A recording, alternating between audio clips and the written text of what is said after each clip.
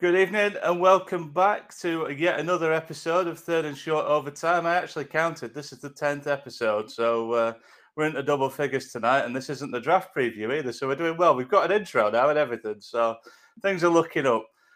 Right, so last week we did, first of all, let me introduce, fucking hell, I fucked up already. Let me introduce my co-host for this evening. To my left, I have Jordan. On the bottom left, we have the Geordie Preacher, Mark, and bottom right, we have producer and everything else extraordinaire, Bones. Hiya, guys. How you doing? Good to see you all. So, last week we did offensive breakout players, and pretty good episode, I thought. TJ Hawkinson won the vote for the most likely to reach Pro Bowl this year. So that's a win for Mark. And for Bones, I guess, it's his theme. But tonight we're going to be looking at the other side of the ball. We're going to be talking defensive breakout players, and there's some interesting guys to talk about tonight. Actually, intriguingly looking at it, a lot of them are very sort of like second and third year players. I think every single one is either second or third year. So these are guys that haven't been in the league too long, but we're looking to see take a massive step this year. We'll start. We're not really going in order when we do these, so I'll start with the man to my left. I'm going to put you up first, Jordan. You've gone for Rashawn Gary at the Green Bay Packers. So tell us what you're thinking about him. I think he's still muted. Unmute myself there. It was a lot of swearing anyway. Thank you for putting me under pressure and all that. But yeah, it's Rashawn Gary, third year player for Green Bay Packers.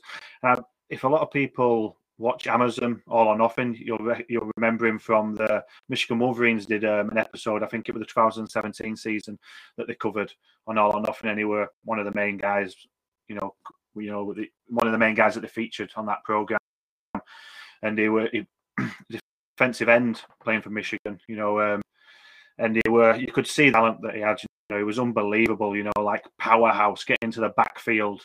It was like men against boys at times with him. You could see his physical attributes were off the charts. In college, and he got drafted in 2019. I think he was number 12. It might have been 11 or 12 pick for the Packers in 2019, and I'm probably guilty as well as a few people. I thought he was going to come into the league the way I saw him in college and absolutely steamroll it. But it probably, thinking about it now, looking back, he was coming in as from a defensive end. He was going to switch into a 3-4 at the Packers. He was going to switch to an outside linebacker at the Packers. So thinking about it now, it was probably going to take him a few years to get to grips with the NFL. Really, you could see his physical features were unbelievable, but it was just that difference in coming to the NFL, like in how you set out with different schemes and stuff like that. And the first year was a decent year with not too many snaps. I think he only picked up about 20% of the snaps of the season. But you can see over last year, his second year, he's picking up more snaps. He's getting to grips with the NFL now. He's getting to grips on what it's about. The physicality of defensive linemen. Now, and it just seems like it's clicking. And I think next year is going to be a massive year for him. I think, especially at the back end of last year, you saw a lot of his sacks came at the back end of 2020, and it's always going to be hard as well. When you've got both Smiths playing there, you've got Preston Smith and Zadarius Smith. Like you're not always going to get into the game with them as well. You're going to have limited snaps, but it just seems like it's clicking now. And this is. He came at the same time as offensive linebacker coach. I think I always get his first name wrong. It's Summit Smith again, which is a lot of Smiths. I think it's Michael Smith. I think he played for the Ravens and things like that. And he knows a linebacker himself. He's really just these two have come together, and he's working closely with him, and he's just really clicking now. And it's kind of like a son, like a father-son feature. He's got his arm around him. He's taking his time with him, and I think we're going to reap the benefit of sometimes people come into the league, and it's just instant, especially when someone's picked so high, you expect so much of them. And I think we've talked about it on previous episodes where in the draft you get 2 or 3 players that are you might get guaranteed starters. But some players, it takes a few years just to get pushed it all together. You know, they might have the physical attributes, you know, but it's understanding the game in the NFL. It's different to college, and I think Michael Smith really took his time with him, and it's really, you can see the benefits reaping. And I'm expecting a really big year for him this year on this defense for the Packers, especially now, like everything's coming together on the offense. You know, we don't have to worry about that anymore. But on this defense, you know, there is a new defensive coach there. I think I forget his name, but I know they've got a new defensive coach there this year, and it was a surprise getting him. His name might come to me in a bit. I don't know if any of you guys can remember. I can't remember off my head now. They've got a new defensive coordinator. Sorry. So I can't see it being too much of an effect. They'll probably stick to the same things that they're doing there because it's been working so well for him. And I just expecting big things for him now. You know, like one of them players that some players it doesn't click straight away, and he needed time to get it all together, you know, and I just think it's just hitting right now. I think his snaps went up to 44%, and the Packers know it's coming. And I think I don't know if Bones will hate me for saying this. There's a couple of sacks on Stafford that he does last year, and he's just getting into the backfield. He's just an absolute freak of nature, you know. And it's just, if he can get his, like I said, it's going to be hard to get more snaps, but I think he's pushing Preston Smith out a bit, you know, now. And I think this year you'll see a lot more of him. And cheers, Max. Joe Barry, going back. Joe Barry's the new defensive coordinator. I didn't say that.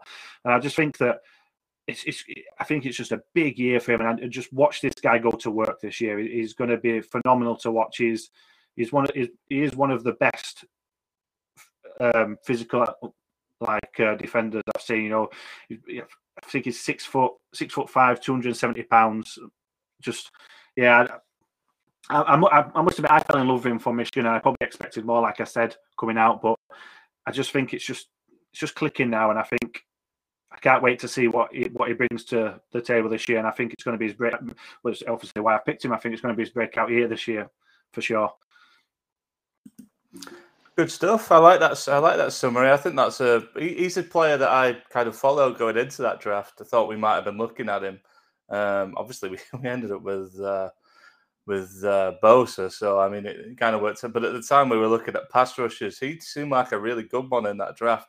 I do think he was quite raw coming out of college, which I think is possibly what's contributed to his little bit slow start, maybe. But coming into year 3, it feels very much like a prove it year. I think it is for a lot of rookies, especially like high first round guys. I think he'll do really well this year. Joe Barry, I don't know much about Joe Barry as a coach, but it'll be interesting to see what he brings to the Packers. The defense has kind of let them down a few times, so if he can get a little bit more, extra 5% out of him, it might make all the difference. You mentioned him having an impact in the Lions game last year, so let's go to our resident Lions fan, Bones. You'll obviously remember that, no doubt, although I don't know if it stands out in amongst all the other games last year. But have you seen much of, I guess you see him twice a year, have you seen much of Rashan Gary? What do you reckon to him as a player? Jordan made some good points. I think there's one that I do want to touch on, and it is a different beast where he's playing. Like now, realistically, when you think about it, you've come from a college level. You were playing defensive end. You not only have you moved position, you've moved into the professional league. Like you moved to the outside linebacker, and obviously, as we talked about when we covered the North divisions, like there is a lot of 3-4 defenses in the North. So it is a lot of stop the run because it's a very run first kind of place. But yeah, it's more of a general question than it is a specific one, I guess. But when it comes to the transition from college to the pros, we've all seen that it can be quite hard. Like players at a college level are able to succeed through sheer athleticism alone. Like you said, sometimes it was like watching a man play against boys, and that is something that does happen in the college level. And then you see them move to the professionals, and everyone's that talented at the professional level. Everyone is that big at the professional level. Do you think that's something that is especially harder for defensive players than it is offensive? Because we covered the offense last week, and I guess it extends to Mark as well because he's quite college knowledgeable, like more so than I am anyway. Like, do you think that's a thing do you think that's a real thing that we see a lot? Like, is you come to the pros and you're going to struggle for a year, maybe 2 years, and that's when defensive players tend to come together. I think learning defense. I think it's harder to come into the NFL and make an instant impact on defense because the game's rigged against defense now. You know, the way that penalties are in the game and the way that quarterbacks are protected and flags down the field. So the game's rigged against defenses now. It's difficult to be a defender and to be able to play an actual game because you'll get flagged sometimes as well. You'll get away with more stuff in college than you will in the NFL. Not just that as well, the game's so much faster in the NFL. Like, I've always thought that it must be almost nearly impossible as a linebacker in college to be able to translate that to the NFL. You know, like, I think that's why we see players like Patrick Queen and the guy who came into the Chargers last year, Murray, you know, like, struggle. Whilst they hold up in the run game, they'll really struggle in the pass game. You know, I mean, John's a 49ers fan, and Fred Warner wasn't what Fred Warner was in his first year. You know what I mean? It's so difficult being a linebacker in the modern game. You know, like, because you 1 minute you're going to be lining up against, you know, like, you could be the man who's lining up against Kelsey. You know what I mean? And then and then the next one, you're the guy who's taking Alvin Kamara out the backfield. And the way that offenses hide and disguise look so much now, it's not always telegraphed whether it's a run or whether it's a pass play. So whilst I think the transition from an offensive player to the NFL is easier, we saw that with CeeDee Lamb, Justin Jefferson. We've seen running backs like Josh Jacobs come in and have 1,000-yard season straight away. I do think it's more difficult on the defensive side of the ball to make an instant impact. Yeah, I think. Sorry, Jordan. I was just about to jump in and say, like, just real quickly, it's like Mark's saying, coming from college, you know, I won't go too much into this because I feel like we want to do an episode on this in the future, you know, about techniques. And he does play a 6'7", but he mainly plays a 9, and he didn't really do that in college. You know, moving it might look like not far on a defensive line where you're moving, but there's so much more to do once you move to like somewhere from like a 6'7" technique to a 9. He's like coming from a stand up to a hand in the dirt. You know, there's so much more different things you've got to learn if you haven't done these stuff in college when you come into the NFL. So it's like touching on what Mark said, you know, it's just these extra little things, you know, it's not just like, oh, you learn this and that's just easy to do.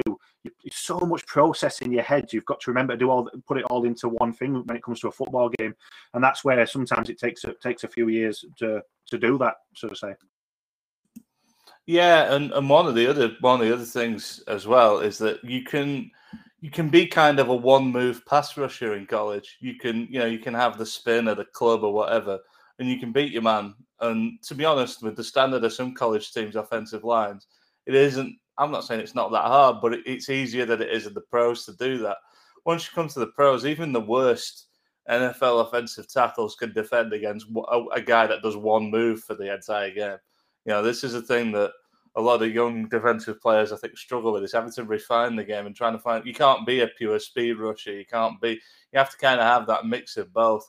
I think Rashan Gary's got it, though. He's a really good athlete, but he's also really strong. So I think I'm pretty much on board with Jordan there. I think we're going to see him take a big leap. And it's like Mark says as well, the game slows down for you as you get further into your career. So I'd be optimistic about him taking a step forward this year. Definitely, I think it's a good choice.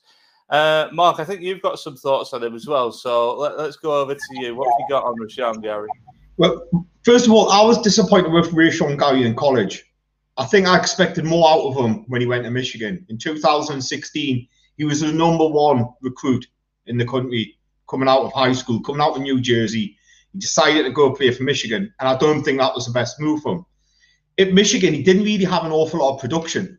You know, like if you look at his statistics in Michigan, he had a junior year where he got he had a freshman year. He started as a freshman, and he had half a sack. In his sophomore year, he had his best statistics, where he had 5.5 sacks, and then he had a really poor junior year and decided to declare for the draft. He had 3.5 sacks on his junior year and came into the draft early. He shone out in the combine, looked like an athletic freak, but didn't have the production to back it up for Michigan. Had the tools, you could see flashes, never really had a production. He was drafted number 12 by the Green Bay Packers, which I thought was probably about 12 picks too high. I had him slotted in at the back of the round one. A lot of those issues, what he had coming out, remained for the first 2 years of his pro football career. An inability to finish, an inability to hit the quarterback, an inability to disrupt players, an inability to constantly make pressure on the backfield. He turned it on in the playoffs of 2020. He had a good playoff run for Green Bay in 2020, and he had a decent end to the season. The truth of the matter is Green Bay need this guy to be good. They need him to be the sum of what his parts are. Because they've got Za'Darius Smith and they've got Preston Smith. Both of them are in the tail end of their careers now. Za'Darius Smith's probably a better player still at this point than Preston Smith. And they're going to want to see Gary come in and make opposite Za'Darius Smith his home. Now, I know he plays in a 3-4 in Green Bay. I thought when he came out of college, he might have been a 5-tech. He's a big lad. It's like 275 pounds, about 6'5" as well. Maybe taller. I might be robbing a few. I might be robbing a few inches off him. He has to be more consistent. He has to be more consistent. I'm still not a big fan of him, if truth be told. I was worried that he would have ended up at the Raiders that year. Kind of felt like we dodged a bullet. He's a different beast to Cleefell. He's far more athletic than Cleefell. Yeah, I think we need to see him what we saw in the playoffs, and we need to see that more consistently. He's definitely got the makeup of an NFL pass rusher, whether that's hand in the dirt or standing up. He's definitely got the athletic profile for it. He just needs to bring his production up to match that. Yeah, speaking of like him in college, don't you think that his physique's changed? Obviously, he's still a big lad, but it feels like he's got more muscle on him than he has like extra poundage, should I say? You know, like, and I just feel like as well as that, all this stuff coming into NFL, it just seems like he's. I know what you're saying. Like there is a bit. It's like there's a lot more meat on the bone there. There's a lot more that we should be expecting from him, and maybe next year, where if it's all just coming together, it will benefit him, all these things. But I know what you're saying. It is also on the other side of it. I'm expecting a breakout year. The Green Bay do need it, you know. I totally agree with you. Green Bay do need it to come from him. Do you know, I think the switch to Joe Barry might suit him. Joe Barry comes across from the LA Rams. He was under Sean McVay. I know that they'll play a 3-4, but I expect that to have some wrinkles. I expect us to see Rashawn Gary with his hand in the dirt, playing in a 4-3 front more often than in the 3-4 front, which I think will help him. Joe Barry's also a linebacker coach specialist. So if he does want him to play more in space, standing up as a stand-up pass rusher, that can only benefit him. That Joe Barry was a linebackers coach at the LA Rams. So that move might actually help Rashawn Gary. I think we might see a few more 4-3 fronts like we did in LA, like in LA. But I also think that when they are playing 3-4, we'll see him a bit better in space. I think those are all fair comments. I think, like I said in my sort of response to Jordan, he was extremely raw coming out of college. He shouldn't have been, given all the playing time he had. But I think there was a sense that he needed a fair bit of refinement. And yeah, I think there's definitely enough there to like. And as you say, the Packers do really need something from him. The amount of defensive players they've drafted since the sort of like the era where they were getting guys like Clay Matthews, the amount of like defensive players they've drafted that haven't really panned out to be the force that they thought they would. I think he's got to come good, really. Otherwise, that'll be another reason for Aaron Rodgers to get pissed off. You know, this is the thing. It's like, it's all right not picking weapons to help it, but what they are picking isn't working. So that's where the issues start. So I think that pretty much sums up Rashawn Gary. Let's go to the man down from Jordan. Let's go to Mark next. I know he wants to talk about Derek Brown. He absolutely fucking loves Derek Brown. So and he loves the team he plays for as well. Probably more than his own franchise at this point. So I'll turn it over to you, Mark. What you got, Derek Brown? Yeah, Derek Brown was just another in the long list of Carolina Panthers draft picks, which I absolutely loved. And I was a huge fan of him coming out of Auburn. I'm an Auburn fan. And Derek Brown was one of our top recruits that year. Played defensive tackle. He's got really good defensive tackle size. It's about 318, 320 pounds, about 6'5", good big arse, really good anchor. Was actually better in the run game in college, but still really disruptive as a pass rusher. Could get into the backfield, or he wasn't going to be a sack merchant. And that's really what we saw in the NFL. When we look at his box scores, nothing too massive. You know, like he had 15 starts out of 16 games. So, you know, consistent, no injury. Played in the 16th game. It was just his rookie game. You know, like, so there was no injury there. He had a clean bill of health for 16 games. That's a plus for a rookie in today's game because they don't play that many games in college. You know, so he was still able to get a full calendar of games in. He had 21 solo tackles. Nothing special there. Pretty standard, pretty substandard, actually. And he had 2 sacks. In total, his combined tackles were about 34 tackles. So when you look at that as a test pick, you're like, well, what are you on about, Mark? Why do you love this guy so much? He doesn't look so good to me. So when you look at the stats that I think count, the stats that don't go into the box score, okay, he had 8 tackles for loss. He had 4 passes defensed. He had 12 QB hits. He had 19 QB pressures. So the difference between a QB pressure and a QB hit.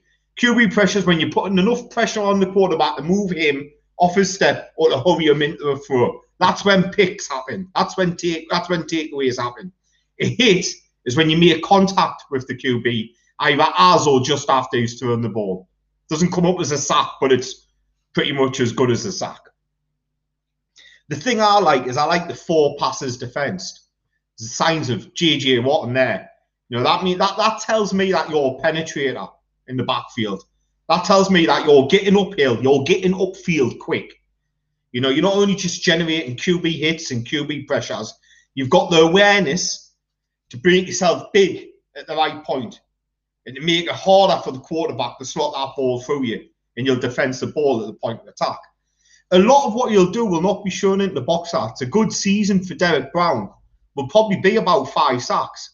The Raiders have just signed Gerald McCoy. You won't even have Gerald McCoy type box stat production. What he is he's a big body who can command double teams, who can penetrate and play 1 tech and 3 tech, and be able to get up the field, stuff the run game, whilst also collapsing the pocket and putting pressure on the opposing quarterback, hence his hits and stuff like that. There's reasons why I think he's going to have a breakout year. His run grade for PFF was actually pretty poor, and that was the better side of his game. His run grade was only 54, 52, you know, run grade. His pass rushing grade was 72.5. Now, a lot of that was where he was played. They had Kwame Short in there alongside him. He was put into a position where he was going to be the upfield penetrator. Short's now out of town. Derek Brown's the main man in the middle. I expect we'll see him a lot more at 1 tech and at 3 tech on pass rushing downs. That will suit Derek Brown more. 2 other things as well. Brian Burns, who's just an absolutely fantastic player, who I think's already broken out, but I think will be a Pro Bowl player this year, and we'll see double-digit sacks from him this year. Having him on one side and Hassan Reddick, who they signed in free agency, means that there's less double teams. Not that Derek Brown struggles against double teams, but there's less double teams that he'll face in the middle. You know, when you've got these 2 guys on the edge who can rush, Hassan Reddick got 12.5 sacks last year. Burns got 9. He got 8 the year before. He's going to make the jump to double-digit sacks this year. He's tremendous. You know what I mean? We're going to see Derek Brown, you know, feeling his way through now, and I think we're going to see a lot more production. I always feel that defensive tackle and defensive lineman takes a while to adjust to the NFL as well. We talk about particular position groups which are hard to adapt to, and I think because of the stunts and the twists and the levels of better blocking that we see in the NFL, you know, like it's not very often in college game you come up against really good tackles or really good guards. Normally, the best guard is normally stuck out at tackle in the college game. And what we see tackles kick inside the guard once they come to college. So, you know, like he's up against a lot better standard of player, and he's had a chance to feel them out now. I just think he's an excellent player. I'm not going to say he's going to go Pro Bowl this year, although it wouldn't surprise us. I just expect to see this jump from promising, maybe just above promising rookie season into this guy's going to be something special. I do think he'll have many, many Pro Bowls in his career. I don't think he's ever going to be like Aaron Donald. Get your idea that Aaron Donald is the normal defensive tackle now out of your mind. But I do think he is going to be a very, very good defensive tackle in the NFL for many years. I think that's a really good summary. I know you were a big fan of his in that draft. I think he was one of those guys, again, a bit like Sean Gary, who I was sitting there kind of thinking if he fell far enough, because I think we were at 14, we took Kinlaw. I didn't think he would fall to 14, but he's one of those guys that you have an eye on just in case. I thought he was a really good player coming out of college. Gone to a really good team. I think a developing team as well. I feel like his stature, his fortunes are a bit tied to how good that team is, because if teams are having to play from behind against the Panthers, it gives him more chance to show up, in the pass game. Obviously, the run game is a huge part of being a good defensive tackle, but it doesn't get you on the highlight reel. Sacks do. So I think it'd be interesting to see how he develops as that team develops. But I do think he's a really good player. Jordan, I think you were a pretty big fan of his coming out of college as well. What are you thinking on Derek Brown? I think just a couple of things that Mark said, which were just spot on. Just to go a bit further, like you said, double teams. I think you're one of the most double teamed defensive tackles in the NFL last year in his rookie year. And Mark's right to point out like these like stats, that people want to put on paper. Sometimes, like if you look deep further into it, like if someone's getting double teamed constantly, you give him more opportunities for people outside you, like to get to him. If that is part of football, you might not have the highlight reels, you might not have the key stats that people want to see, but you're making it a lot easier for people to get to the quarterback. And then if them guys that keep getting to the quarterback, they might have to double, like especially like you said, Reddick's coming in. Then if they're getting to the quarterback, they might have to think about double teaming them, which gives Brown maybe only one person time to go through. You can't double team everyone on the offensive line, you know what I mean? So you're going to give opportunities to these guys to get to them. And I just I know it's going a little bit off topic. I love what Carolina are doing with that defense. I absolutely love it. I can't wait to watch that next year. Go to work but yeah, I think even if the stats are not shown on paper how good Brown is, I think what he does, if you look deeper into it, is just going to benefit his team in making him one of the best defenses in the NFL next season. That's a big call. How far off being one of the top defenses do you think they are? I think they were pretty good last year. I think I'm right in saying, despite the fact the rest of the team didn't really hold its own. Do you think they're pretty close to being that? Either of you, really. I know you're a big Panthers guy, Mark. Their pass rush was good. Their defensive line was good. I thought their second level defense was better when Chin played in linebacker primarily. Their secondary was tatters. It was absolute tatters, which is why they got Horn, in the first round. And they've got Troy Pride Jr. there out in Notre Dame, who played probably more football than they expected to. Getting Horn means that they can probably rely on Pride Jr. and Horn. They can put Jackson in the slot. And that secondary looks now a lot better now they've got a true man cover corner. I mean, they're young. They're a young, promising team. This Carolina team, it's hard to not get excited about them because they have got a lot of good young talent. And they've got a really good head coach in Matt Rhule. And they've got a really good offensive coordinator. You know what I mean? And I just think, like the arrows pointing so they've got an ambitious owner. They've got the richest owner in the NFL. I think I might be right in saying that. So they're gonna have the money to make a splash in free agency moving forward. And yeah, they're just an exciting team. And Derek Brown's one of those cogs. Jordan's right. The stuff that this kid does really well will not show up on the box stats. He's man strong. He's proper run man strong. Good luck if you're going to try and single team him in the middle. You know, like he'll just power through you. He's going to demand double teams, which he did last year, which means that Hassan Reddick and Brian Burns are going to eat. And that doesn't show up in the box stats, but that's important. That's important in the NFL. That's fair. I think those are all really good points. Sometimes, you know, the most impactful players aren't the ones you see getting the stats. I think he's got that about him where I think he could be that sort of player. Bones, when we talked to NFC South, I know Mark did the Panthers because they're a secret team. But I think you were pretty positive on the Panthers as well. So Derek Brown, what you thinking on Derek Brown? I mean, there's literally nothing to disagree with about what Mark's just said about the Panthers. For me, I think they've got a good-looking team. I think Chin was great to watch last year. I'm interested to see Horn play in this defense this year. I think this team's going places, and I think they're good places. And I think Brown's definitely part of that. My question though was, because there was a brief mention of Bosa, and then the not all defensive tackles are going to be Donald. Who would be your, if Derek Brown ends up being who we think he could be, who's your comp for him? Who's like you, either current or recent player comp? Maybe they can be retired a couple of years, I guess, if there's an easier one there. But yeah, who's the comp? It's difficult because I don't think he's the NFL's moved a lot. So these days you can't just be a true nose, and he's not just a true nose. He definitely could. He definitely at college. I definitely thought he had a little bit of Casey Hampton about him. You know what I mean? I definitely thought he reminded us of Casey Hampton. You know, like Casey Hampton, you'll remember, was the nose tackle for the Pittsburgh Steelers back in their glory days. And Casey Hampton was shorter and stouter and a little bit heavier. But what he was as a nose, he was a nose who was able to get double teams and he was able to push the pocket, which is what I felt Derek Brown could do. I'm not saying he's Casey Hampton. He's not identical to him, but he's got some Casey Hampton traits when he plays at nose.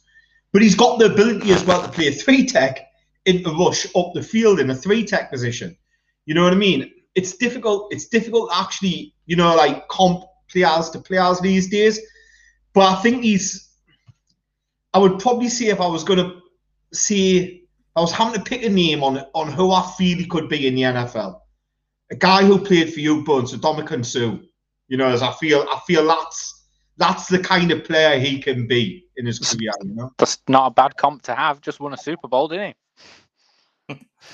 I think that's a really good comparison. If I was going to pick a current player, I actually thought he had a lot of similarities to DeForest Buckner as well. So perhaps not in size, but I thought in his impact, the way he played, his explosiveness, and maybe not getting the stats he deserves. I think there's a lot of similarities there. I think I think Derek Brown's a really good player. I'm quite looking forward to seeing him take the next step this year, see how he gets on. Okay, so I'm going to move from Derek Brown, and I'm going to go next because I'm going to take another defensive tackle. Number 3 pick in the 2019 draft, Quinnen Williams, who's at the New York Jets. Now, it's probably a little odd to pick a number 3 overall pick as a potential breakout player. It's kind of like Captain Obvious, I suppose. But he hasn't had the easiest start to his career. I mean, for a start, he got drafted by the Jets. That's never a good thing. But, and obviously they've been historically bad the last 2 years. I think he's just starting to show his potential. You start looking at what he was able to do last season. He hasn't been brilliant. He wasn't brilliant in his rookie year. Let's get that out of the way first and foremost. We've already talked about the fact that it's not particularly easy to be, a rookie defensive tackle, and it's certainly not easy to be it when you're on a bad team. I don't think he was even starting for some of that season. He only started 9 games, I think, in his rookie season, which is quite a low number, really, for a guy drafted so high. And obviously, when you look at some of the people drafted around him, it perhaps wasn't the impact they were looking for. But I thought he took a really big stride forward last year. He ended up with 7 sacks. PFF absolutely loved him, had him as a top 10 player. Apart from against the run, he was 17th against the run. So that's something that I think we'll need to see improve. But his pass rush was certainly getting up there. You look at his pass rush grade from the last season, and obviously with 7 sacks as well. I thought he was a bright spot on a very bad team. I seem to remember having a pretty good game mid-season, possibly against the Raiders. I think the game where they got quite close to stealing a win until Greg Williams called the cover nobody defense. I thought he was pretty good in that game. That was probably the most I'd seen him last year, but I've seen him pop up on a few, Jets highlights here and there, such as they were. But in terms of taking a step forward going into year 3, I think there's a couple of big things in his favour. Number one is the new head coach, obviously Robert Saleh, coming over from the 49ers. I know all about Robert Saleh. I've had some issues with him, as anybody who's been in the group chat will know. Hang on. Mark's telling me he was at the Giants. That's not the same guy. That's... I don't know who you're thinking of, but this is definitely a Jets guy. Trust me. The big thing for me, Saleh coming over from the 49ers. Obviously, I know all about him. Anybody who's been in the group chats will know that I wasn't always on his bandwagon, but he did produce a top quality defensive line 2 years in a row, and he's been an interesting guy, Saleh, really, in terms of what he's been able to get out of previously underachieving defensive linemen. So when you look at what he did when he came into the 49ers, we drafted a number of people quite high for the D-line. One in particular I could think of is Eric Armstead, who was the subject of like trade rumors and such like before Saleh came in. He then had his biggest season. Now he's on a long-term contract. We know what he's done with Nick Bosa. And also DeForest Buckner as well, although he's now a Colt. He became a much better player under Saleh. And I think that's what we're going to see from the Jets. If they're going to see one thing this year, I think it will be an improved defense. I don't know if the offense will go at the same speed because Zach Wilson obviously is a rookie. We don't know how good he is. We don't know how good he's going to be yet. But I think the defense will take a big step forward. And I think Quinnen Williams is going to be a big, big part of that. He's also now got Carl Lawson playing next to him, which is probably one of the more underrated defensive linemen in the league. And I think that combination could see a lot of blocking, being taken away from him. We talked about the double teams earlier. Obviously, if you're a dominant player, double teams is not a massive thing. But I think it helps if you're not being double teamed. And I think he's perhaps suffering even last year from being one of the few talented players on that defense, certainly on the defensive line. One thing you can be sure of is that's going to improve, going into this season. They also got guys like Ronald Blair coming in, who, while they're not necessarily known names, are solid rushers and will give offenses something to account for. So I don't know. I see Quinnen Williams taking a big step forward. How big? I don't know. It's difficult to be a dominant defensive tackle. It's difficult to... A lot of the sacks now come from the edge players. The guys like Bosa and people like that, and even people like Gary to a certain extent, who we talked about earlier. But I think there's a real potential for that defense to go from whatever it was. I would imagine it was ranked pretty low last year. I don't have the stats to hand, but I don't think it was considered one of the better units. I think it will probably jump to the middle/top of the defenses this year. Whether the offense can follow it, what Saleh's like as a head coach, we don't know any answers to that yet. But I do think the defense will be massively improved, and I think he will be the biggest part of that. Him and Carl Lawson, I think, could have a really good year between them. So yeah, I've kind of been on this bandwagon. There was some talk back in 2019 that we were potentially going to take him instead of Bosa. I wouldn't have been happy if we'd done that, but I think he's going to become a really good NFL player, and I think it starts this year for him. Mark, I think you've got some comments now. We've figured out which Williams it is I'm talking about. So what have you got for me, Mark? Go on. Yeah, I thought you were talking about Leonard Williams, and I'm like, he's not a fucking Jet. He's a Giant. I was like, Tom's going to be in the comments going mad. I was like, I was adamant you were talking about Leonard Williams when you started off talking about him, because Quinnen Williams for me has already had a bit of a breakout. So I was kind of like, that's what threw us a little bit. Quinnen Williams is a very good player. We've got to remember, I think, when you're playing defensive tackle, is, as we said before, it's a strong man's game. It's a man's game in the trenches. And when Williams came out of Bama, he was 20 years old. He's one of the youngest players in the draft that year. He's now 23. And I think what we're seeing is a young man become a man. He's getting that man-like strength, what we were talking about with Derek Brown. You know what I mean, though? They're the same age. You know what I mean, though? Derek Brown came out a bit later, but they're the same age, they're both 23 years of age. So he's got that man-like physique now, which an NFL strength program gives you. You've got to remember as well, when he's out of Bama, he came out of nowhere that year. And arguably he went into the draft on the back of having that amazing season for Bama, where he was just wrecking players in the backfield. You know what I mean? It was possible. People did say at the time, this could be a year early. Even though he was at some point slated to be the #1 pick, there was enough concern about him coming out. And there was a little bit of talk that people were saying, maybe he could have went back to college, maybe he could have got stronger, but they didn't blame him for leaving on that production. I think it's just hard as a 20-year-old to play in defensive tackle in the NFL.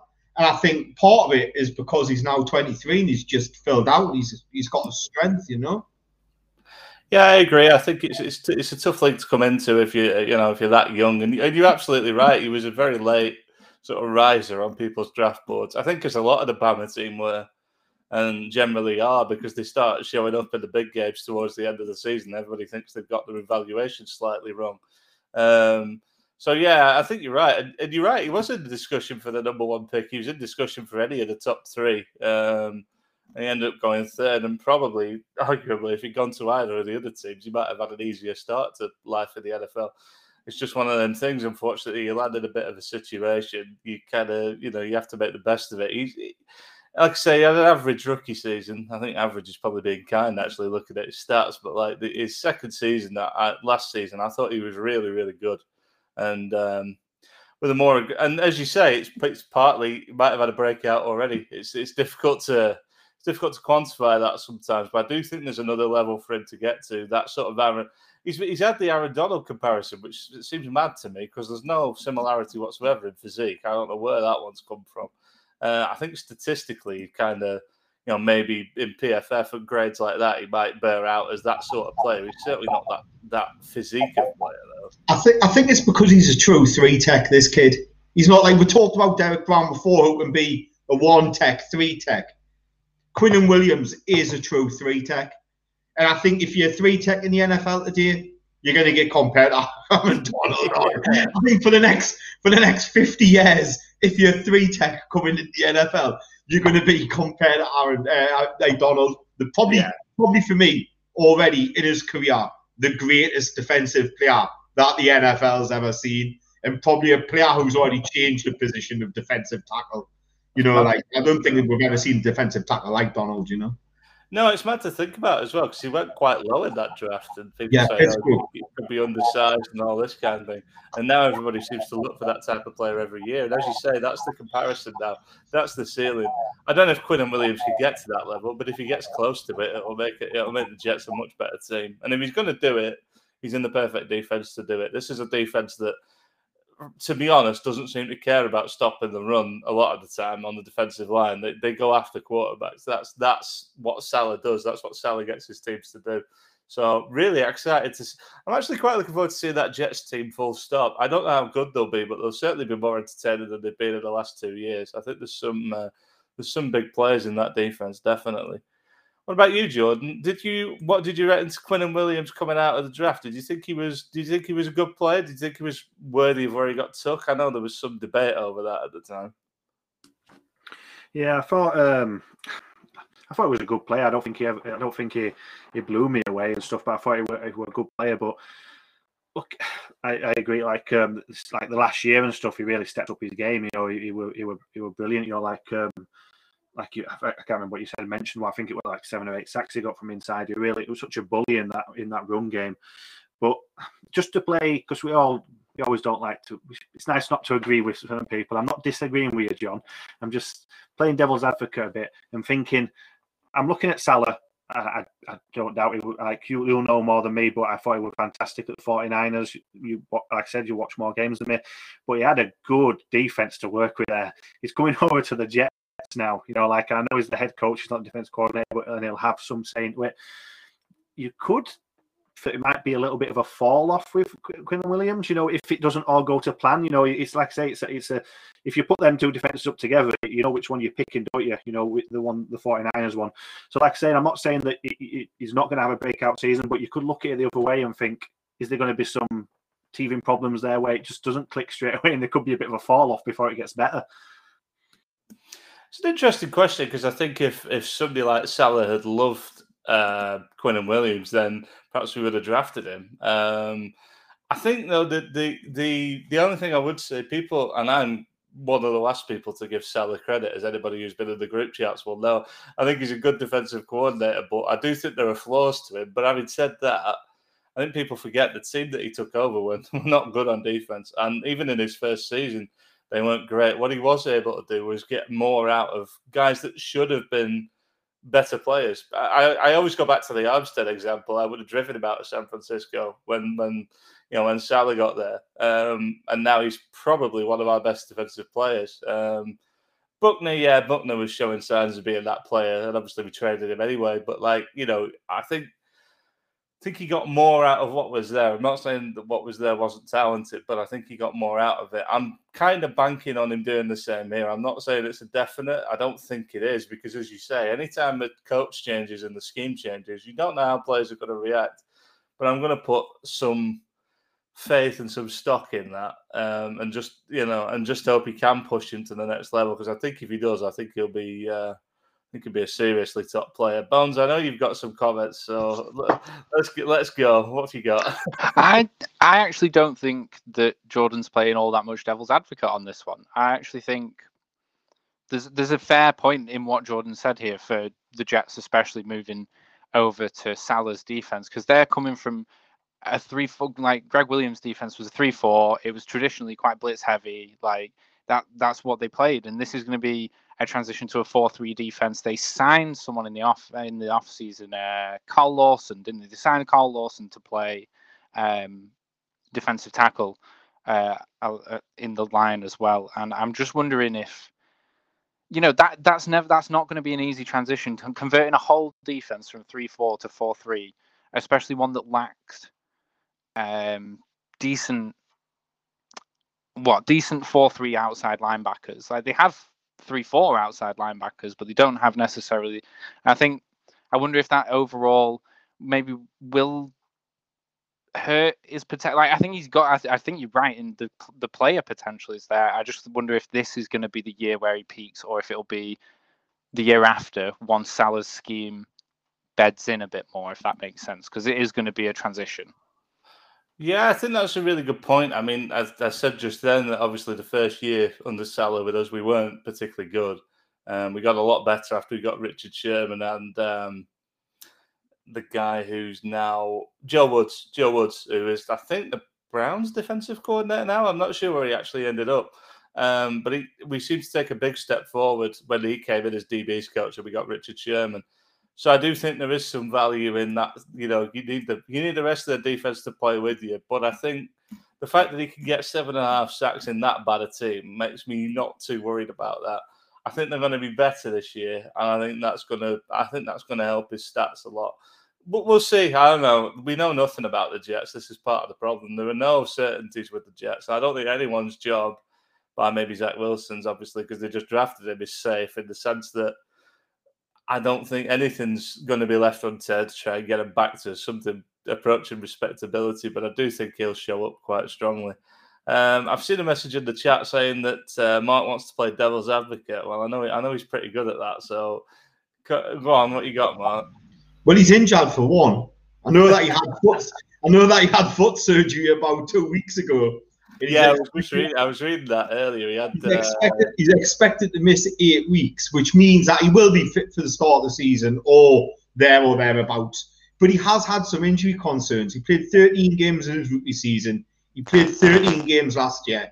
And when you think he got 7 sacks, that's actually really good production for a defensive tackle out of 13 games, which would strengthen your argument, John.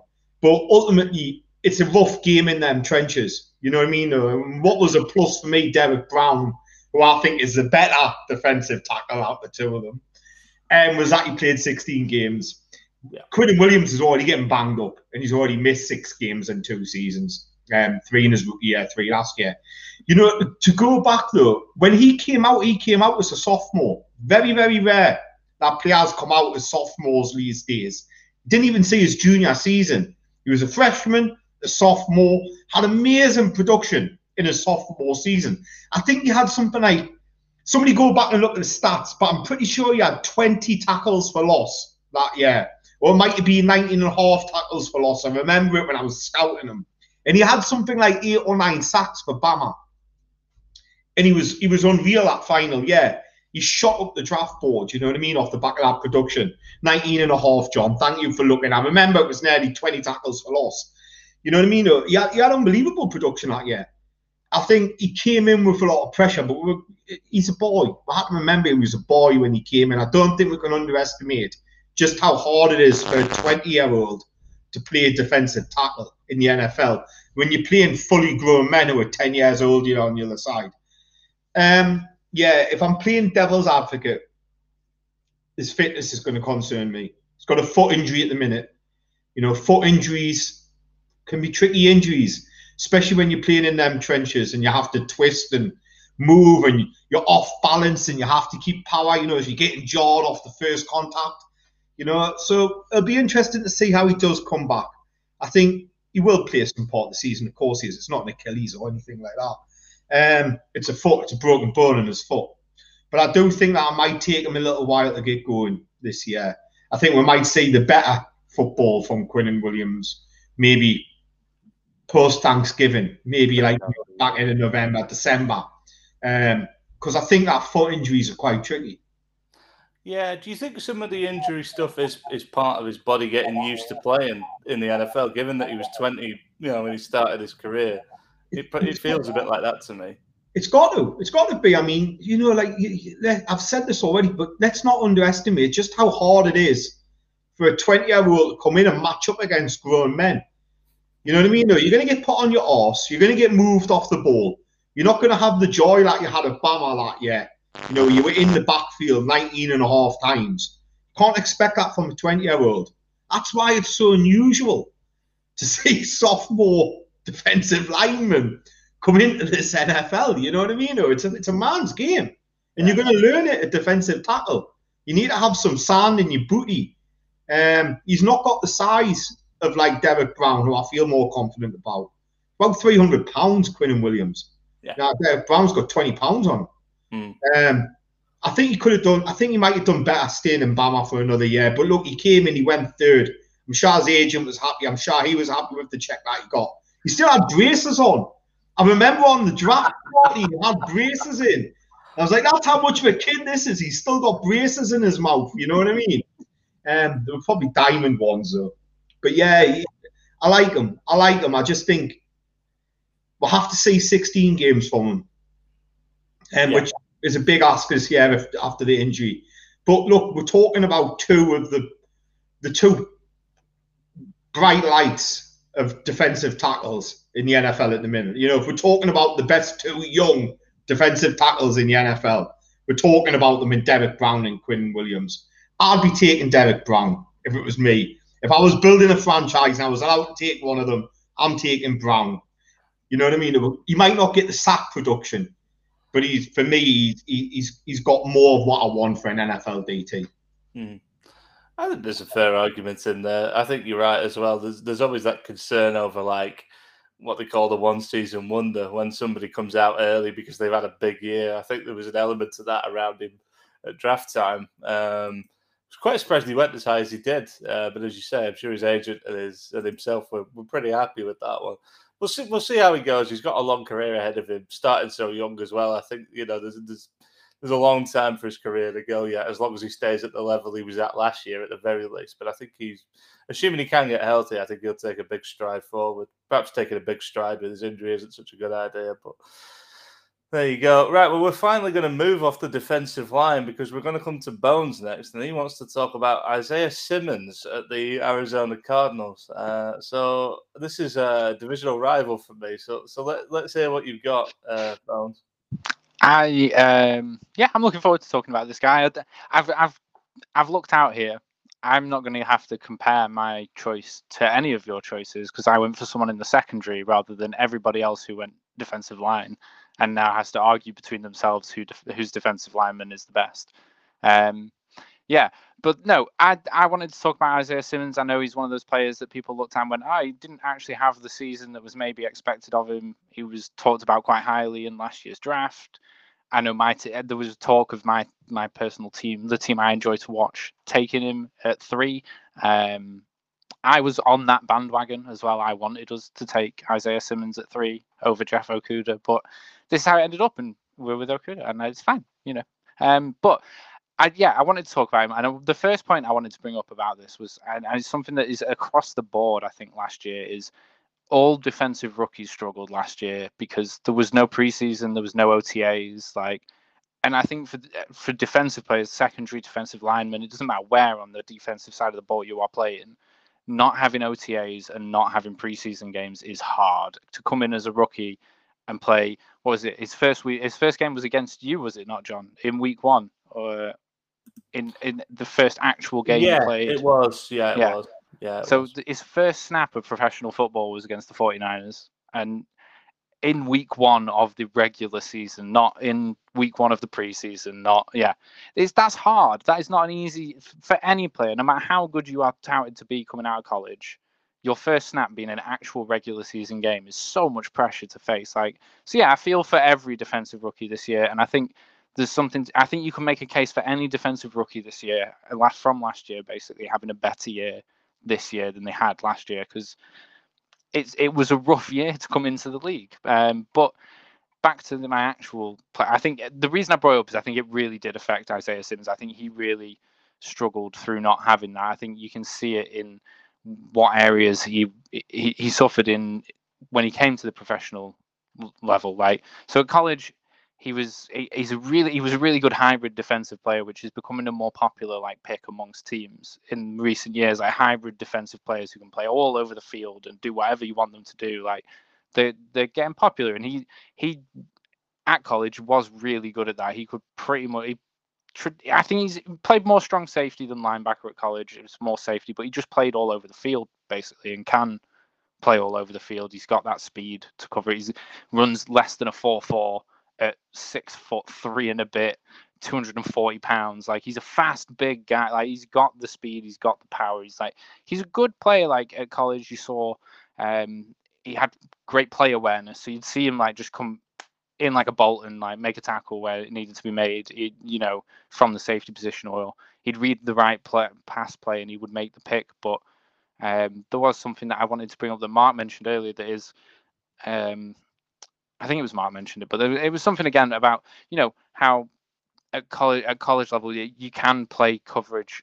It was the linebackers point. That was the one about how for a linebacker, and I guess to safety to an extent, especially when you play box safety, is bringing the tackling side of your game over is a lot easier than bringing your pass coverage side of the game over from the college level. And I think that's another area where we saw Simmons suffer. Was he was still a great tackler, for the snaps he played. And this is something else. You look at his stats, and it's stats aren't that great, but he only played about 300 defensive snaps last year. He played under 30% of the Cardinals' defensive snaps. And in those under 300 snaps, there was there were the hiccups at the start of the season. And I do think it's rookie hiccups. I think it's rookie mistakes that would have been ironed out with the OTAs in preseason, and over the course of the season, we did see him improve in those areas. We saw his coverage game improve. He was still making good tackles. We saw his play awareness get better. He wasn't getting beat as easily, because I think the first big play we saw of him was the 76-yard touchdown that he got burned on by Mostert, or however you pronounce it. I apologize, from the 49ers. And but like I say, I do think that he is going to be a good player. He was arguably one of the best just general athletes in last year's draft, especially on the defensive side of the ball. And I think he's got that. He's got the mind for it. You could see it at college level. He had the play awareness. He had the wherewithal to recognize plays when they were happening. And I think once he's brought that over to the professional level, once his mind, because it is hard. It's hard to read a professional offense compared to a college level offense.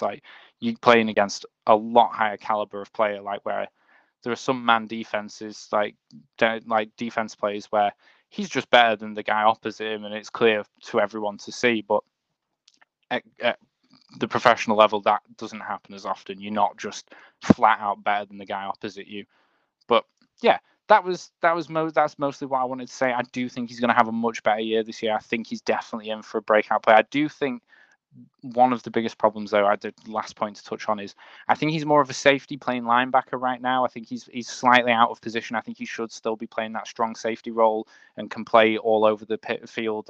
And at some point, if he does get back to that safety role, and you saw it towards the end of last season with the Cardinals, they started playing him in like 4 different roles. He's a Swiss Army knife player, and if you can get him back to that, he can play all over the field. He can basically do whatever he wants when he's out there. I think he's going to shine. I think he's got that ability. That's a good summary. Obviously, I've seen Simmons play a couple of times. I find him a really interesting and intriguing player, but there's a couple of points I'm just going to make quickly, and then I'll go over to everybody else. I really like him as a player, but I don't know what his position is, and I think you kind of hit on it there in the sense that he's still kind of a safety, really. Especially, I know there's a tendency now to play this positionless football. You're seeing it on both sides of the ball. I think a large part of that is the division that he's in. Obviously, you look at some of the teams that he's up against. Seahawks. You got Wilson with his athletic ability. The Rams can move the ball with anybody. We've got people like Kittle who are threatening in the middle of the field. You can see that Arizona are kind of drafting along those lines. Got guys like Buda Baker, Zaven Collins, and him now. 3 similar players for me. Baker's probably more of a pure safety, but I do think there's similarities between all 3 in the sense that I don't really, if you put a gun to my head, I couldn't naturally nail down to you what those 3 positions are going to be on that defense. I don't know where they're going to line up in every play. That can be a good thing. Obviously, that's an unpredictability thing. My issue for somebody like Simmons is I think he suffered last year from them not really giving him a defined role. He was kind of moved around a lot, and I don't think they really knew what they wanted to do with him. What I did notice, and I think you touched on it as well, is that towards the back end of the year, he started to look a lot more comfortable, and I think that was largely because they said, okay, we know a bit of what we've got here. Let's keep moving him around, but let's make sure he basically has one responsibility in the game, or at least, something to focus on. So I thought he became a really good player towards the end of the season. My issue at the moment is there's a lot of players like him on that team. Is he going to get overshadowed? That's my only real thing. I'd be interested to see what he does. He would have been excellent in your defense, by the way, even under Patricia. I think he would have been fantastic. He's exactly the type of player that, if you're coming from that Patriots background, he's exactly the type of player you'd want on that defense. Jordan, I think you had a point on Isaiah Simmons, so I'll go to you. What have you got for us? I think you beat me to the punch, mainly to be honest with you, John. But yeah, I think you're seeing these linebackers now coming out of college where they like them to be this player where they can put them where they want to, a bit like JOK that came out this year as well. They like to play him where they see best on the defense. At that point. But I like him as a linebacker. But I like him in coverage. He really just clicked at the back end of last year. And I think obviously playing safety, and I think he played a bit of cornerback on the inside. I think when players play like this, they become aware of the passing game, like against it really well. And then when you put him back at a linebacker, you see the awareness. And I remember it brilliantly because he picked off Russell Wilson at the back end of last year, and it was just the awareness of he just seemed to reads the ball well from these extra positions. And I do like him as a linebacker. I think he'll stay there. I think I'm drafting in Zaven Collins this year. I think it's just that linebacking core. It's so much difference there and so many different tells. You're not going to as an offense. Sometimes you're probably not going to know what you're going to get from them, or if they're going to come up or pull down with all these different type of linebackers. But I kind of think that Vance Joseph kind of knows what he wants to do with him. But it's always a bonus to be able to throw him into different scenarios as well. On top of that, if a guy can do more things, quite well, it's just going to benefit your team. Yeah, I think you both made some good points there. I do think that you mentioned he played a couple of roles. I think it was he played slot. I think it was slot corner that he was playing, and he was playing like I think he played a bit of edge rush as well, actually, towards the end of the season. But I do think I know John was saying that he doesn't really have a position, but I think, again, I do think that's kind of what they drafted him to be, was a sort of Swiss Army knife, positionless, like, secondary player. So I don't think he ever will have a truly defined position. I think that's where he is going to shine. I don't think he should have a truly defined position on the field. I think if you were to, like I asked Mark earlier, if you were to demand a comp from me, I'd say maybe like a Jabril Peppers out of New York, like, kind of, that's closest thing I could see. But I don't know. I like the guy. I really like the guy, and I'm just looking forward to seeing him play. He looks like a phenom. He runs under a 4.4, and he's huge. Like, I don't know. I'm sure it would be impossible to play against your football team. I was going to jump in quick, sorry, John, and say that I think one thing that we might all agree on, I don't know if he's on the right coaching team. I think it would have been better somewhere else, where they could, after the last few weeks we mentioned and stuff. So should have been a Lion. It wouldn't be a podcast episode if we didn't shit on Cliff Kingsbury at least once, I guess. No, it's funny, isn't it, Bones? Most of your players that you've spoken the highest of, Taysom Hill springs to mind as well. These guys that can just play almost any position on the field. I'm a fanboy for positionless football. I'm on this bandwagon full. I'm for it, all for it. It's like I've said to you a few times. I like RPO football as well. I like football that can go anywhere. Like, and it can just be like, it looks like it could be a run, but then it's a pass. I just like that kind of football. That's my jam. Yeah, I think I think you're right. I think it's the way the game's going as well. Mark, what have you got on him? Because I feel like he's the sort of player you would actually like quite a bit, but I've never actually heard your opinion on him as a player, so I'm intrigued to hear this one. I was intrigued to see where he would play when he came into the NFL, because he was so good in coverage. And to be honest with you, his statistics were really good in coverage in the back end last year. I think he was like the 8th or 9th best linebacker in coverage last year, which means that he could, it's what was. I think the player that they envisioned him being is, I think he's going to play inside linebacker this year. The signed Zaven Collins, who is a very good pass rushing linebacker. If anyone's going to be blitzing, it's going to be him. But Baker will drop into the box, as we know, but he is a safety. They've got Chandler Jones on the other side. So I think we're going to see this less moving him around. And I think they're going to put him in an inside linebacker. And he's come back 10 pounds heavier this year, which would probably give you a sign that they're wanting to play him at inside linebacker, more on the inside. I think what they want him to be is Devin Bush Jr. at the Steelers. I think that's the kind of player they want to see him be. They want to see him use his speed to be a sideline linebacker. They want to keep him clean.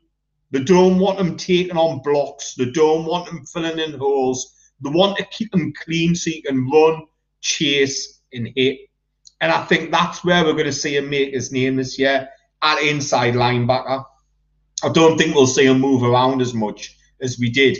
Because if they were going to do that, why go get Zaven Collins, who's another chess piece, another one? And he's a better pass rusher as well than Simmons, in all honesty, Yeah, I like him. I was a bit disappointed when he first came in, but I think, like you said, I think that was more so because they didn't know what position they were going to play him. I think he was a lot better at the back end of the season when they went, right, that's okay, you're going to be a linebacker. And there was less putting him in slot, there was less putting him at safety. Ultimately, I think if he's going to have a good season, I think he's going to have to stay at linebacker for the season. But the drafting that they've done will probably mean that. What is it about Arizona Cardinals, though, drafting these really athletic, like linebackers? Hassan Reddick, who we talked about for the Carolina Panthers, was another, but I suppose he was the early one who came in, or Dion Buchanan. Do you remember Dion Buchanan? Yeah, Buchanan. Go back even further. They drafted Tyrann Mathieu, who didn't really have a position coming out as well. Yeah, he was kind of one of those guys that people said, he can play anywhere. Dion Buchanan was a strong safety, and they played him inside linebacker. And that's where, and he was really good. He had a very good career there under Todd Bowles. It hasn't went so well for him since he's went elsewhere. But at the Cards, he had a very good career, Dion Buchanan. I think he was Pro Bowl mentioned at one point. He might have been a Pro Bowl alternative. I think that's what they want from Isaiah Simmons. They want that quick inside linebacker who you can keep clean and who can match up against a variety of offense that the seed coming from McVay and Shanahan in the NFC West. Yeah, it's very much an arms race in that division, isn't it? It feels like offenses develop, right? Okay, we'll draft players to take it away. I mean, you're seeing it a lot now with even the other teams just started to copy that sort of way of doing things now. He's an interesting player. I think if he does go to inside linebacker, it makes a lot of sense. They haven't got anybody at inside linebacker really. Nobody outstanding at least. If you could make him an outstanding inside linebacker, I think that's a no-brainer for them, and it means they get something out of the first-round pick after a few defensive players have got a bit of rye on them. It would be nice to get one right, I think. He's came into camp 10 pounds heavier. Why would you ask someone to put on 10 pounds if you didn't have the plan to play them more on the inside of the linebacker position? Because you'd want them about 230 pounds playing on the playing in safety in those other positions. The fact he's come in at 242 tells me that they're seeing a switch to inside linebacker for this lad. Yeah, and you can see the logic why as well. You talk about the teams they come up against. They need an athlete there. It opens your options so much more if you've got a linebacker that can cover the field. You're not having to take him out of the game. If you can get a 3-down linebacker in this day and age, especially, that is a huge boost to your defense. So yeah, I'm seeing a decent season for him, but it will be dependent on the cards, and it will be dependent on his development in that position as well. But it'll certainly be interesting to watch some of the games last year. I think about like Buda Baker and him, and now they got Zaven Collins coming in as well. There were some real battles last season, so I can't wait to see what this season's like. Make no bones about it. The addition of Zaven Collins will help them. Because in the return of Chandler Jones, because if anyone's going to be rushing from the linebacker spot, it's going to be Zaven Collins. And obviously, you've got Chandler Jones, who's a perennial pass rush specialist. So he's not going to be asked to do any of that pass rush and stuff. What he's going to be doing is he's going to be sitting and waiting and spying and swooping and being sideline to sideline.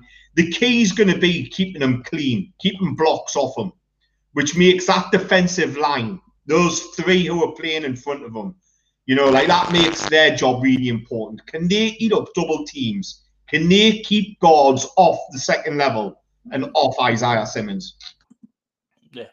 Yeah, I think he's again. I think we've picked 4 good players tonight. It's just some are coming from further back than others, and I think after his rookie season, it's going to have to be a big step forward from him, I think.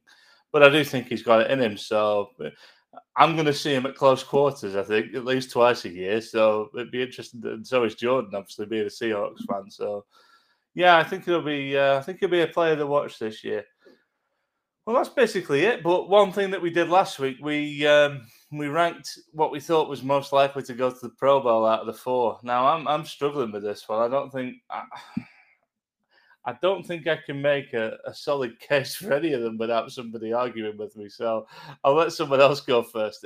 Who do we think is the most likely to Pro Bowl out of these 4? Go on, Mark. Let's see you bang the table for Derek Brown. I don't think Derek Brown will have the box stats to be able to go to the Pro Bowl. You've got to remember it's the public who vote for the Pro Bowl, at least have a say on it. And they're going to want to go for the guy who's got 8 or 9 sacks. If Quinnen Williams plays a full season, and if he gets 7 or 8 sacks again this year, I would probably say he's more likely to go to the Pro Bowl than Derek Brown, even though I think Derek Brown consistently affects the game more, just because the way the Pro Bowl's rigged. So I would not be putting Derek Brown as the most likely to make the Pro Bowl. I don't think he's ever going to be more than a 5 or 6 sack season guy.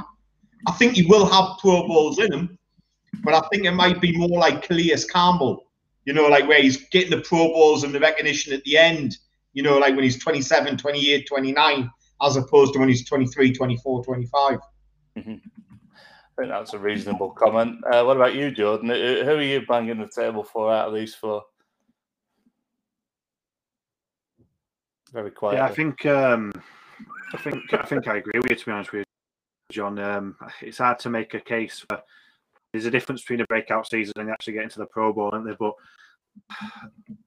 yeah, I'd probably side with Mark with Quinnen Williams, especially if he can get up to the same amount of sacks or past it.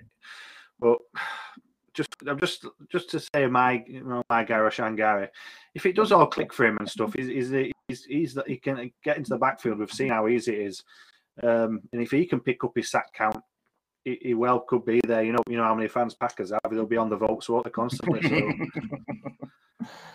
Yeah, and I think one of the things that perhaps hasn't been discussed, he's at the more visible of the four franchises that we've chosen. This is a team that is going to be in the national spotlight because of the whole Aaron Rodgers drama, but also is a fairly regular playoff team. So I think if he has an above average to good year, as you say, I think there'll be a lot of Packers fans out there rooting for him. What about you, Bonds? Are you going to speak up for your guy, or what are we going to do here? I think you touched on an interesting point there. There is something to be said for the Pro Bowl and people actually watching the team, and if the player goes, because Quinnen Williams could have a great season, but nobody watches the Jets. Who's voting for him? It's the same problem that Stafford's had year after year. If he's been nominated, I don't know, but it's just nobody watches the Lions. I don't know. Yeah. It's hard, isn't it? I can I feel like in a way I can make a case for Isaiah Simmons without really arguing with anybody because it's a completely different position. But no, I think there's definitely a fair shout in Quinnen Williams with the stats that you've already mentioned that he puts up and everything.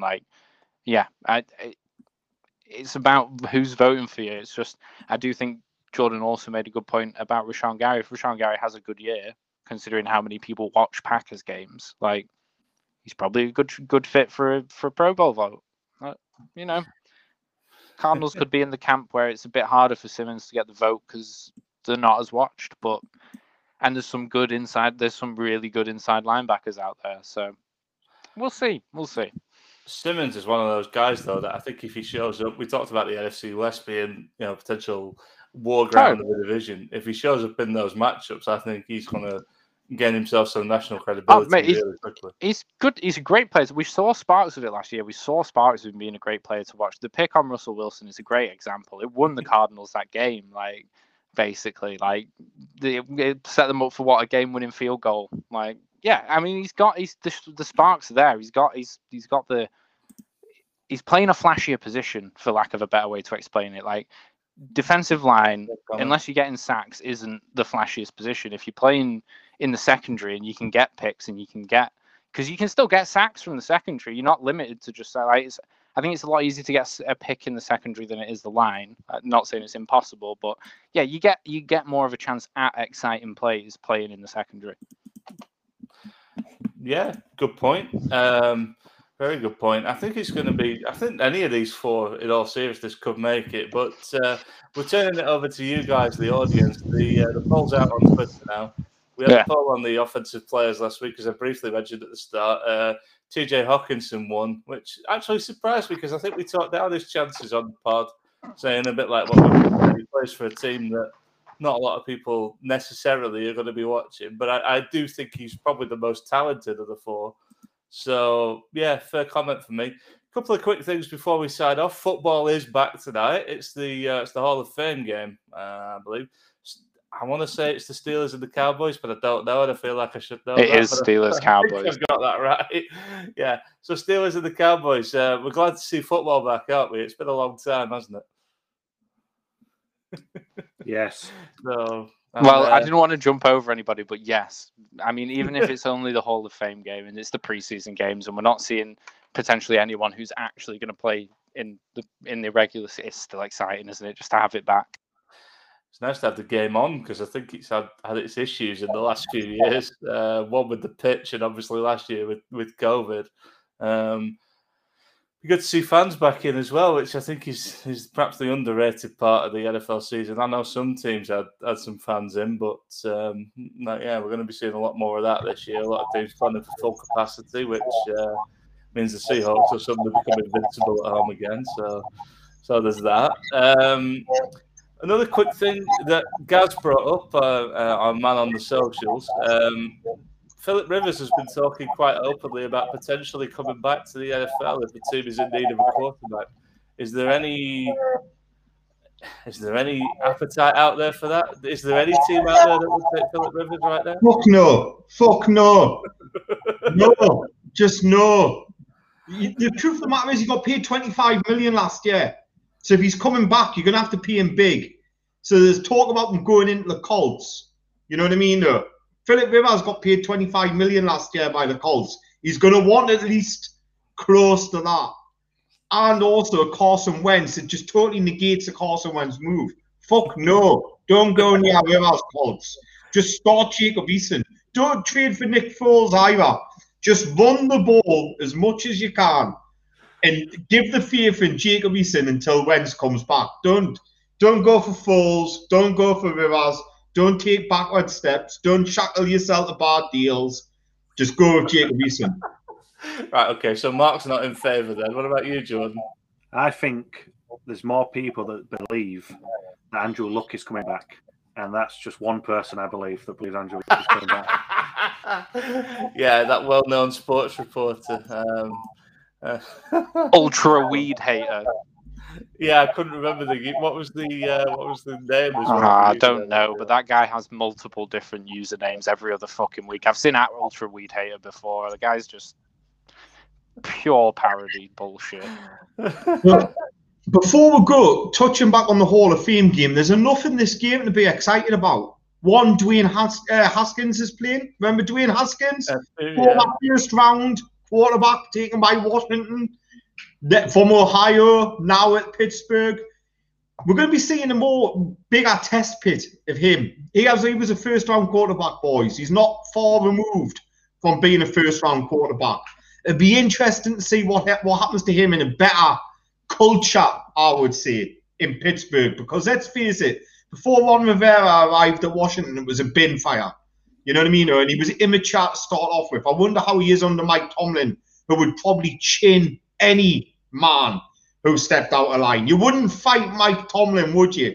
You know what I mean? So that I'm interested to see in Dwayne Haskins, especially with Ben Roethlisberger at the tail end of his career, and this is his last season. So there's a legitimate battle there between Rudolph and Haskins on who's going to be the heir apparent to Ben Roethlisberger, if one of them two is going to be the heir apparent. So I'm looking forward to seeing him play today. I'm also looking forward to seeing the Dallas secondary, their depth. They've got fucking no one. So I'm interested to see what they're going to be piecing together at the back end of their, at their secondary. They've got no talent there. They've got a rookie in Joseph. They've got Diggs, who came in last year. I don't think Diggs will play many stats. We'll probably get a good look at Joseph. To say he was hot and cold at Kentucky is probably... It was whether he was switched on or whether you bothered, to be honest with you. So I'm interested to see those two elements. What's Dallas's depth like, especially in the secondary, and what's Dwayne Haskins going to look like? Interesting. So there you go. If you thought I've no reason to watch a preseason game, then there you go. There's a couple of good ones. We don't start preseason for another week, but the Trey Lance hype train is well and truly in motion. So I'm quite looking forward to seeing how he does in real live action. Do you know, maybe we could do that next week. Maybe we could do a training camp roundup. We could maybe have a little look at a few players in training camp who have done well. And we could maybe concentrate 5 minutes, on a little training camp roundup. Somebody who might make the roster, somebody who might make more of a splash than we anticipated. Maybe somebody who might feel because of an injury. Golladay. I had a cough there. I don't think you heard that there. I said Golladay. He's fucking pulled his hamstring already. Who could have seen that coming? Yeah. Golladay injured. Kel Surprise. I think we could do a full episode of what's happened at the Giants since training camp began. Yeah, I do a better job keeping weight off than Kelvin Benjamin does. So Joe Judge has actually given me a tryout for next week. So it just doesn't look good, does it? Kenny Golladay has suffered with injuries all his career. He's good when fit. Let's not make that mistake. Very good when fit, but it doesn't surprise us he's lived out a training camp already with a hamstring. It's nothing running a few more laps won't solve. That's the best way to fix a hamstring injury. Just make him run a little bit more. So yeah, I think we should also do a feature on which NFL coaches would win in a fight as well, because I loved your description of Mike Tomlin. So Mike Tomlin against Brian Flores in the final. Oh, It depends. Are we talking just head coaches or entire coaching staff? Because if we're talking whole coaching staff, Detroit's got it like in the bag, 100%. You're all dead. Like, I definitely won't fancy fighting your head coach. Brian Flores and Mike Tomlin could take no shit. Like they're gonna take moving on. And Matt Patricia's massive, so like he's gonna bring like the Big Show effect, try to get him out of the top rope. You know what I mean? Like, he's just fucking huge, and that's just his beard.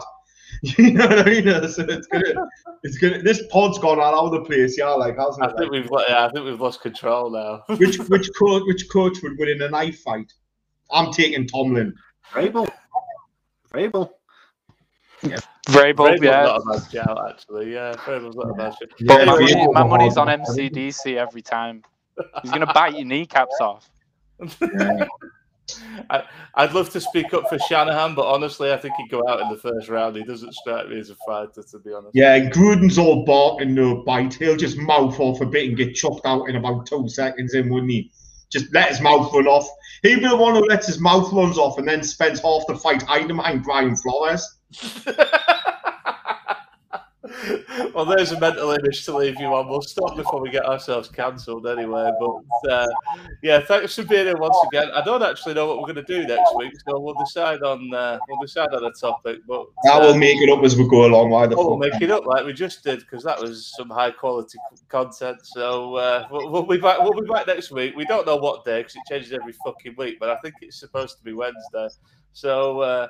Barring any circumstances, we'll see you then. Thanks for being here. Goodbye. See you later, you bastards. Ciao. Much love.